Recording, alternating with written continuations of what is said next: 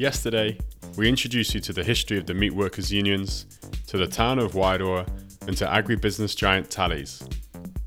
In 2010, after taking full control of AFCO, a company with several freezing works across New Zealand, had tried to force the unionised staff at Wairoa to sign individual employment agreements which would have lowered their pay and stripped the long fought for structure of seniority and autonomy away from them. The workers in Wairoa said no, and Tallies shut half of them out of the plant. It was the first lockout. Today, the dispute spreads across the country. It's the meat workers union itself that is starting to fight battles in the courts, really, the employment court, over questions of access to work sites. And that's what really leads to the 2012 lockout, is stalled negotiations over access. On the 29th of February 2012, the dispute became national, as Tallies issued a lockout notice to 776 of its 1,300 workers at plants across the country. Towns like Morewa, Rangiuru, Fielding and Wairoa, towns which depend on the meat works for employment and prosperity, were thrown into crisis. I'm in Morewa, an hour north of Whangarei, on the picket lines outside the town's biggest employer, the AFCO Meatworks. More than 100 of the Freezing Works employees are themselves being frozen out by AFCO and their majority shareholder, the Tallies Group. And in that 2012 lockout, that's where the company makes its intentions really clear. And you know, you've got that quote there from Hamish Simpson, the AFCO chief executive, and he says, you know, this is a struggle over management control. Management is seeking to draw a line on union influence in the workplace. It's rare, I think, for a company to be so brazen about it. There's usually a financial justification used. But in this case, the company just explicitly said that the aim was to draw the line on union influence. And I think the other thing, just to put it in context, is that lockouts are really rare in New Zealand. They have increased since the 70s and have run kind of concurrently with employer power. But, you know, from the 70s to the 90s, the lockout was comprised of between 0 to 2 to 3% of disputes.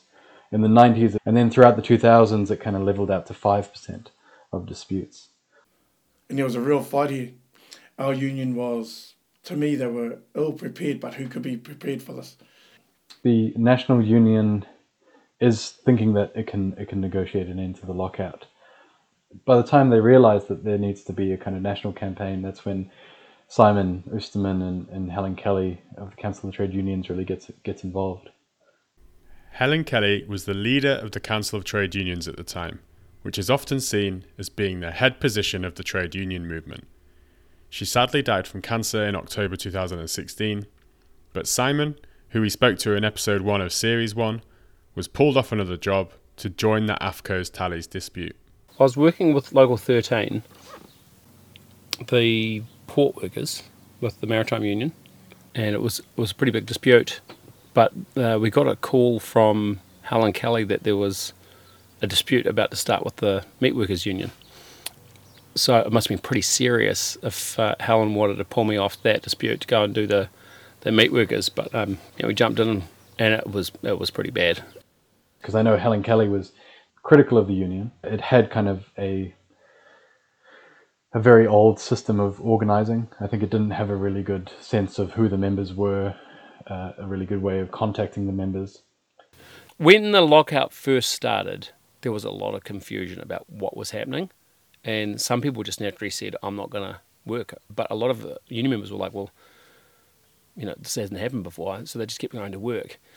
And so we had to have a conversation about how we were going to do this, and there were enough people on most sites that wanted to strike that we could do this, but it's not always going to be a given that you can do that. But the general principle is the quicker you go on strike, the quicker it's over. That's not what actually happened here, because Charlie's just held their breath for, 89 days. But there were a number of people who continued working, and some union members got really fired up and angry about it, as you can imagine, and were, giving them a lot of hell. And after nearly 2 months on the outside, tempers are starting to fray.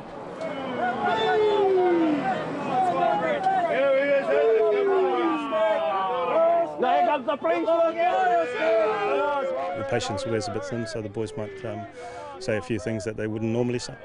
But that's to be expected after 7 weeks out, watching people go in and taking what we call our jobs. Ultimately, to win, you need everyone on board. And that's a hard thing, especially when you've got like a history of unionism that goes back over 100 years of, don't scab. But I said to people, look, that culture of unionism is not here anymore. Some of these staff are casual. No one's ever talked to them before. And so we needed to come up with tactics to have a conversation with those people to get them on board. And if you're yelling and swearing at them and calling them cunt, they're probably unlikely to join us. So we had to have that conversation. But I think it's really hard when you've got family members who are working when you're out on the picket. That's why your messaging is just as important internally as externally. If people think you're just striking for extra pay, well, they might not be willing to join you. If they know you're striking because you're not going to have a job at the end of the season, they're probably more likely going to join you. But we don't necessarily always have a direct line of communication with people who aren't on the picket line. And so we had to work on that. That was something that we had to spend quite a lot of time on. But whatever weakness there was in the National Union, there was a strong organising effort on the ground in local workplaces. Wairoa workers knew exactly who was leading them, where to go. The resource centre became the site of it, the site of organising, the site of kind of creating food packages for families.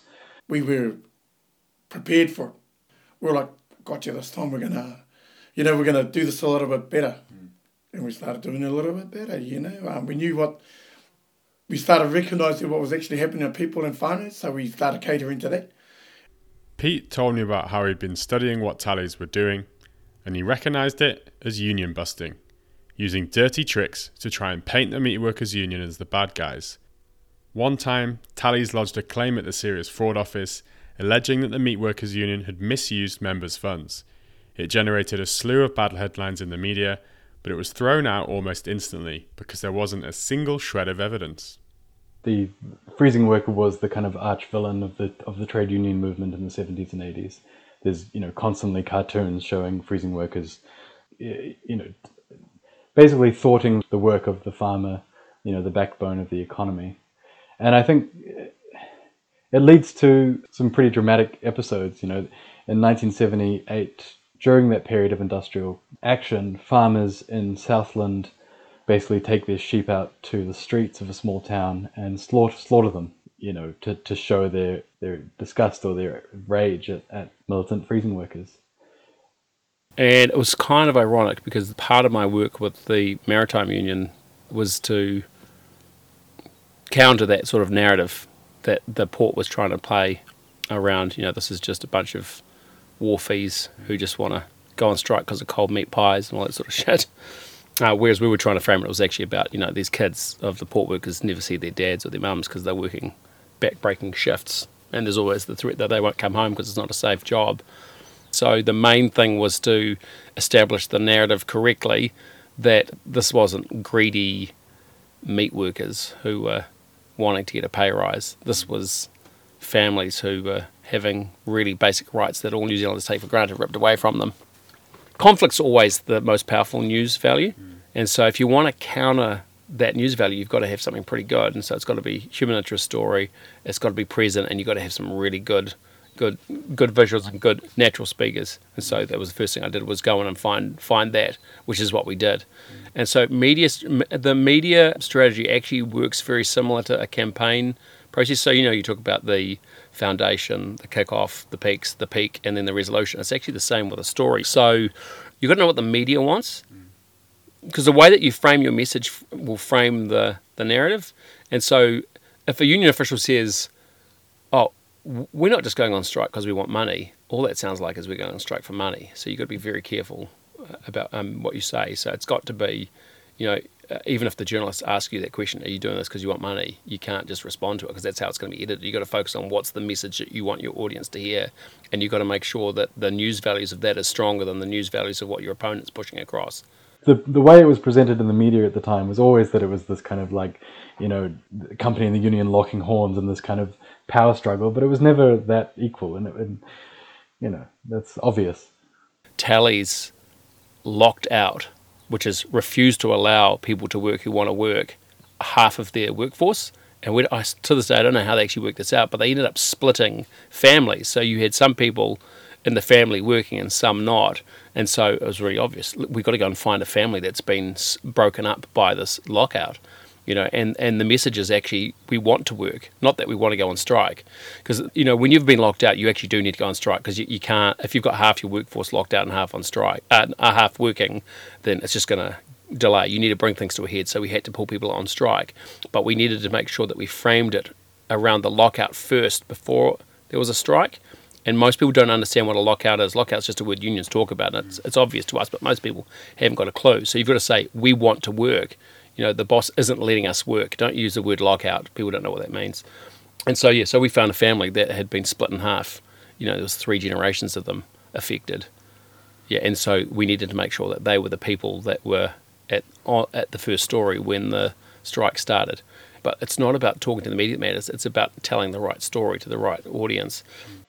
There was a kind of multi-pronged strategy. There was the workers on the ground fighting the lockout by establishing resource centres, building that local public support. They try to get iwi leaders involved, so they get people like, Sunny Toe in Ngāpuhi in Northland. He has connections with the Moriwa freezing works. They get people like Ngāiwi Tamoana in Hawke's Bay from Ngāti Kahanunu. They try to kind of build that kind of leverage against the company. There's also some attempts to ask Māori farmers to boycott the freezing works. Te poro tehi, te mahi mō ngā hia marama. Kua tū ngā whakawhiti kōrero mō ngā utu kaimahi AFCO I te Wairoa. E karanga ana te uniana ki ngā kaipāmu Māori. To not send any product to AFCO. And that's what I hope they'll do. I'm trying to protect and to put value on the work that those people in Wairoa do. There are people suffering out there. And between 70 to 80% of them are our people, particularly against a company that's so dogmatic. I think the one who had strategy actually was the iwi, because the iwi actually forced it together, and the collective was brought together by the iwi in 2012. Iwi would try to broker things. And it was actually our man Ngāiwi from Kahununu. He'd actually been locked out back in the 80s or 70s, sorry. So he knew what it felt like. When he found out we were locked out, we had a meeting and they bought food parcels and everything. The only one who sort of had a strategy to get back to work was them, and they tried to broker the peace. Because of his actions, the other iwis followed suit. There was also this kind of campaign to boycott Tele's products. It was called the Taliban. And it was the attempt to get international unions and organisations on board too. There's a song that people made called the Taliban. And it's really good. I mean, it'd be good to kind of get those clips in the podcast, I thought.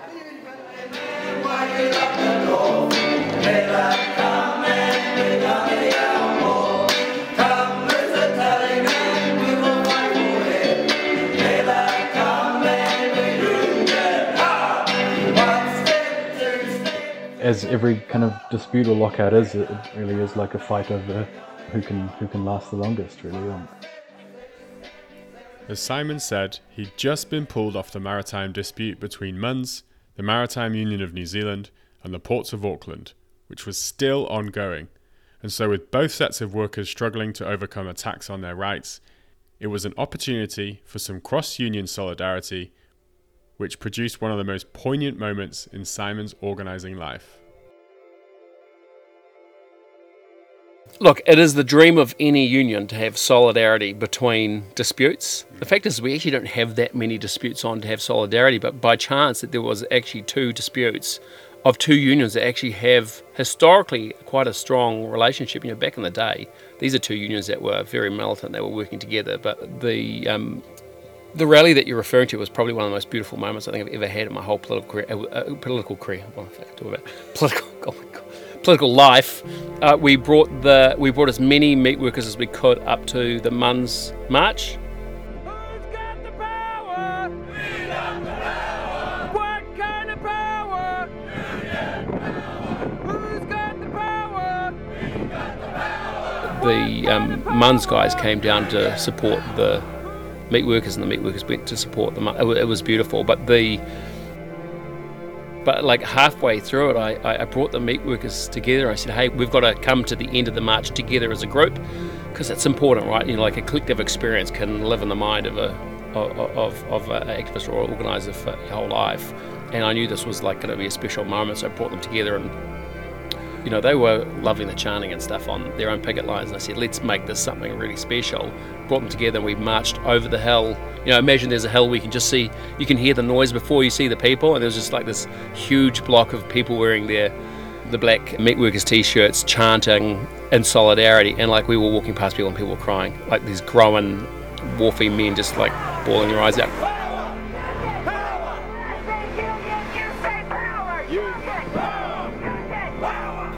It was special. It was awesome. Yeah, that was cool.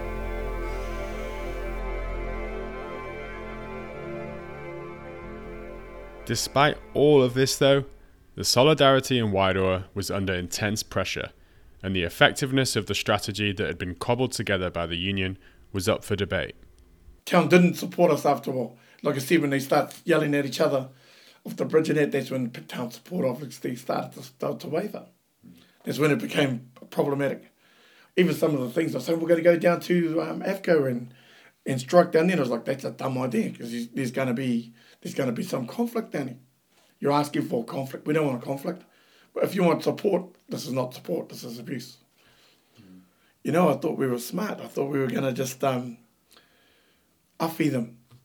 You've got to make sure that everything's aligned, and it wasn't, you know, Helen and I and some others were sort of pushing things that weren't necessarily being completely accepted by the union, but also they didn't necessarily know what to do. And I'm not dissing the union. It was just it was a really difficult situation, and you know, we couldn't have done stuff if they hadn't let us do it. But the main thing that we really needed to be doing was escalating the pressure on the company, and that's what wasn't happening.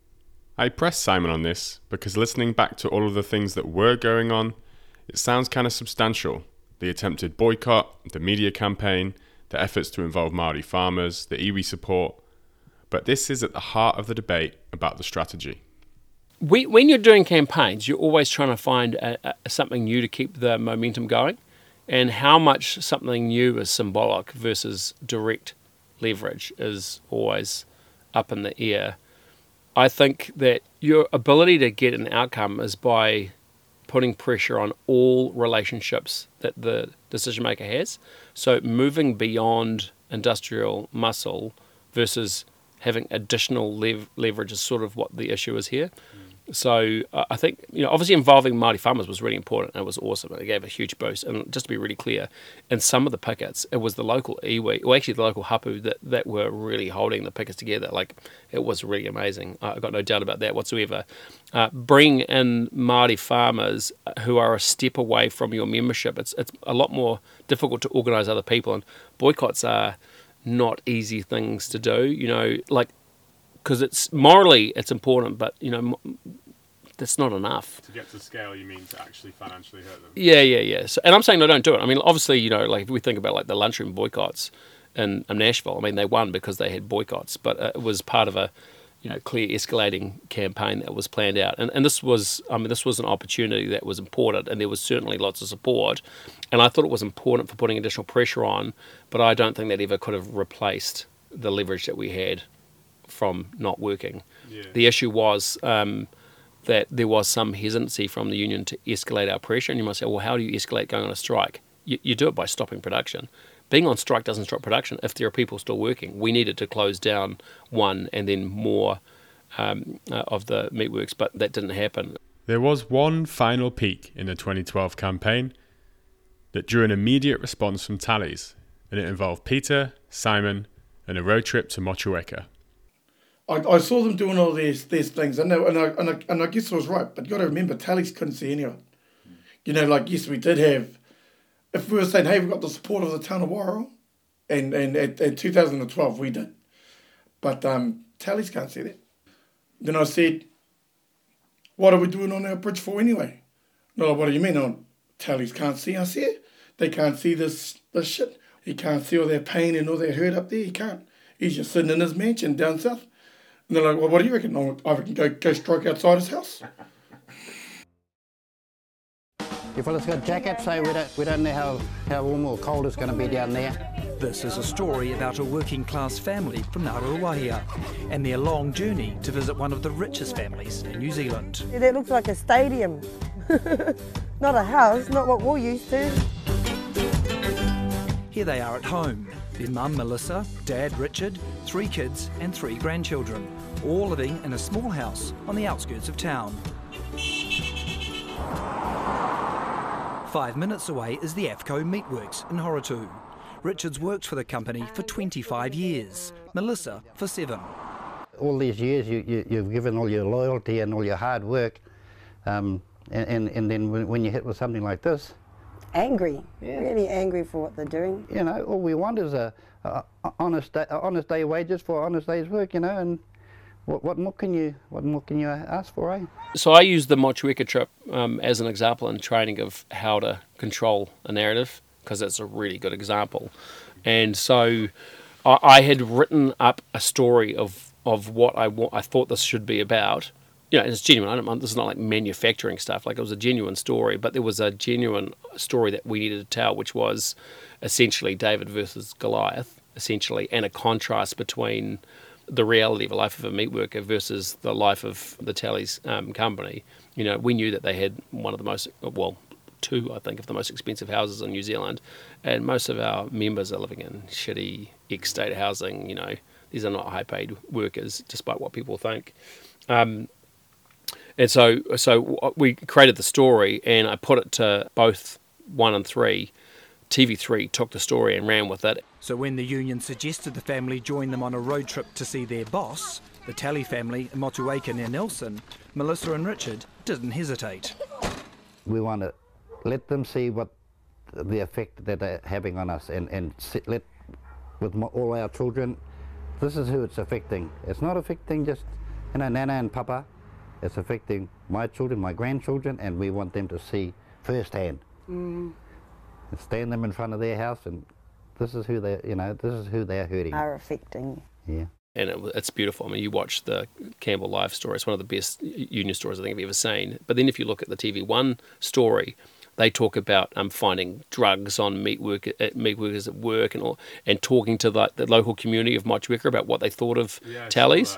But the thing is, I talked this through with people, and I'm not sure people believe me, but like, going and talking to the local community about the Tallies is a logical story for a journalist to want to do. And so when you're pitching a story, you can't just think, I've got a good story. You've got to think, what are the alternative stories that could be told, and how do I ensure mine is better? And in New Zealand, it's very, very easy to get on the media and to shift the narrative. People think it isn't, but actually it is. You just got to focus on not what you want to hear. You got to focus on what does the journalists want to hear, and how can you use that to transmit the message the audience needs to hear. And to do that, you need to understand news values, and you need to understand narrative. And it's actually really, really simple. But it was amazing, because Richard and his family were just amazing. And so the story really was about them going down to Motueka rather than just what we were doing in Motueka. And so the idea was to go. The family's 1,000-kilometre mission begins in Horotū, where they meet representatives from all 8 North Island AFCO plants. In total, 45 delegates will travel south, representing about 1,500 AFCO workers currently locked out or on strike. It's the family's first trip on the Inter-Islander, and first time to the South Island. And so the idea was to go and have a look at these big, huge houses and try to face the decision maker. You know, try to talk to the Tallies and have them say no to us. We're going to go to Peter's house first. Next stop, Motueka. You won't get me, I'm part of the union.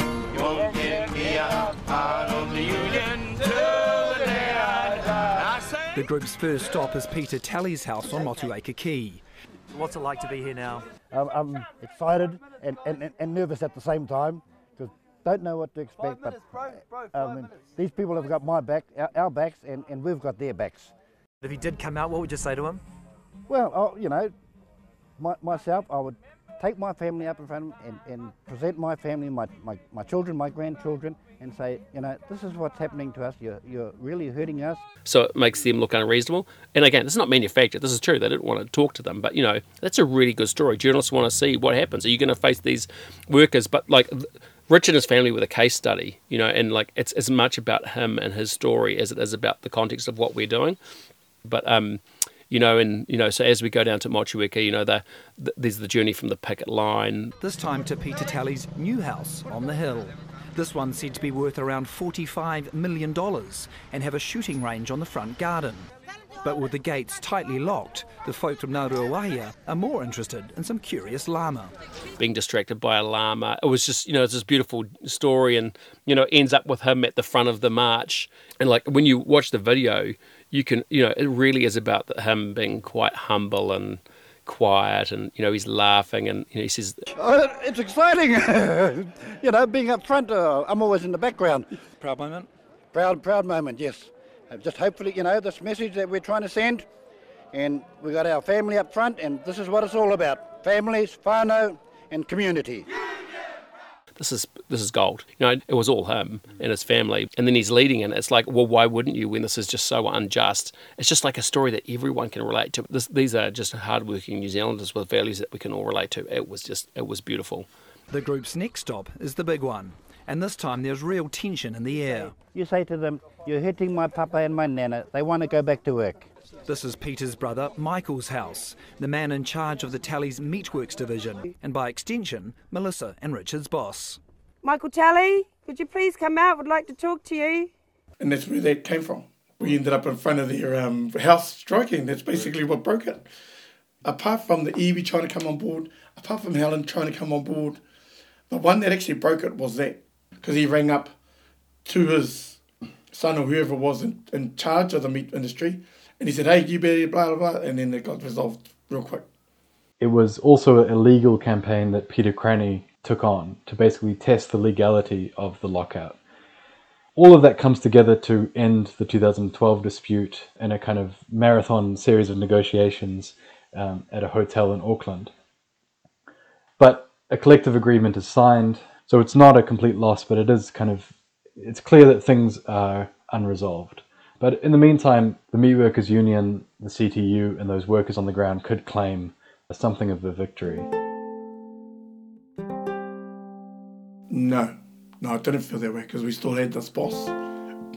We didn't know how it was going to roll. They just loved firing people for nothing. They wouldn't even listen to you when you try to fight for them. So, yeah.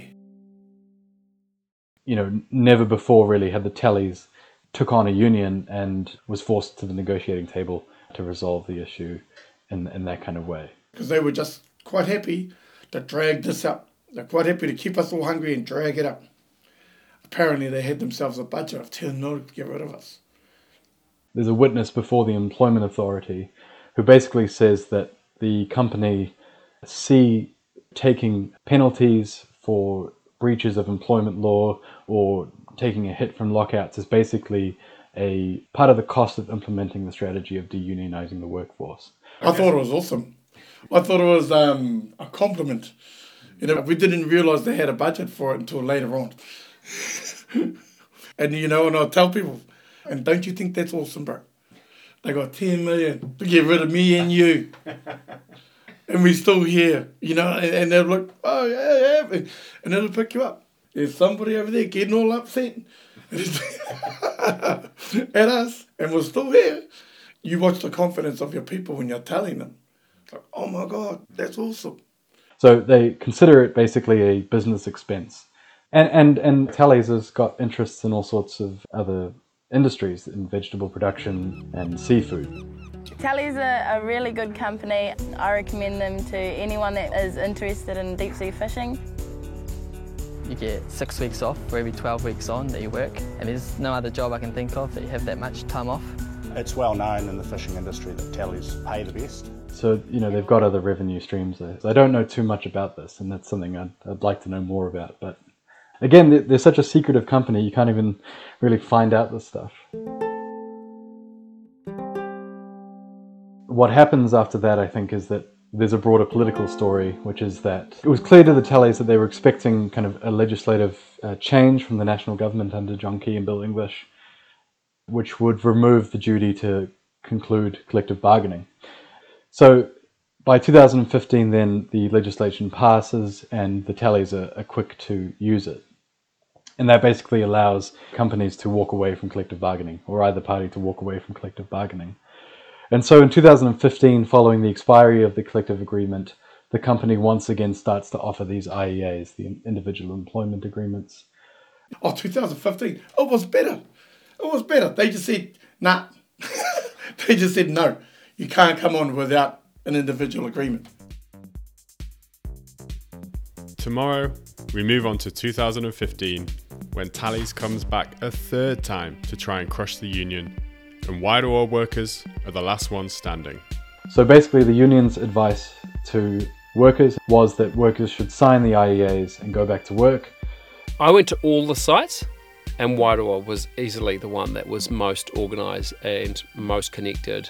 And us being 75%, I said, yeah, I think we're going to make a stand. And we need more of that, because that's how we'll rebuild a fighting transformational union movement. They could just say, no, we don't have any union, we don't have to do collective bargaining, and it's over.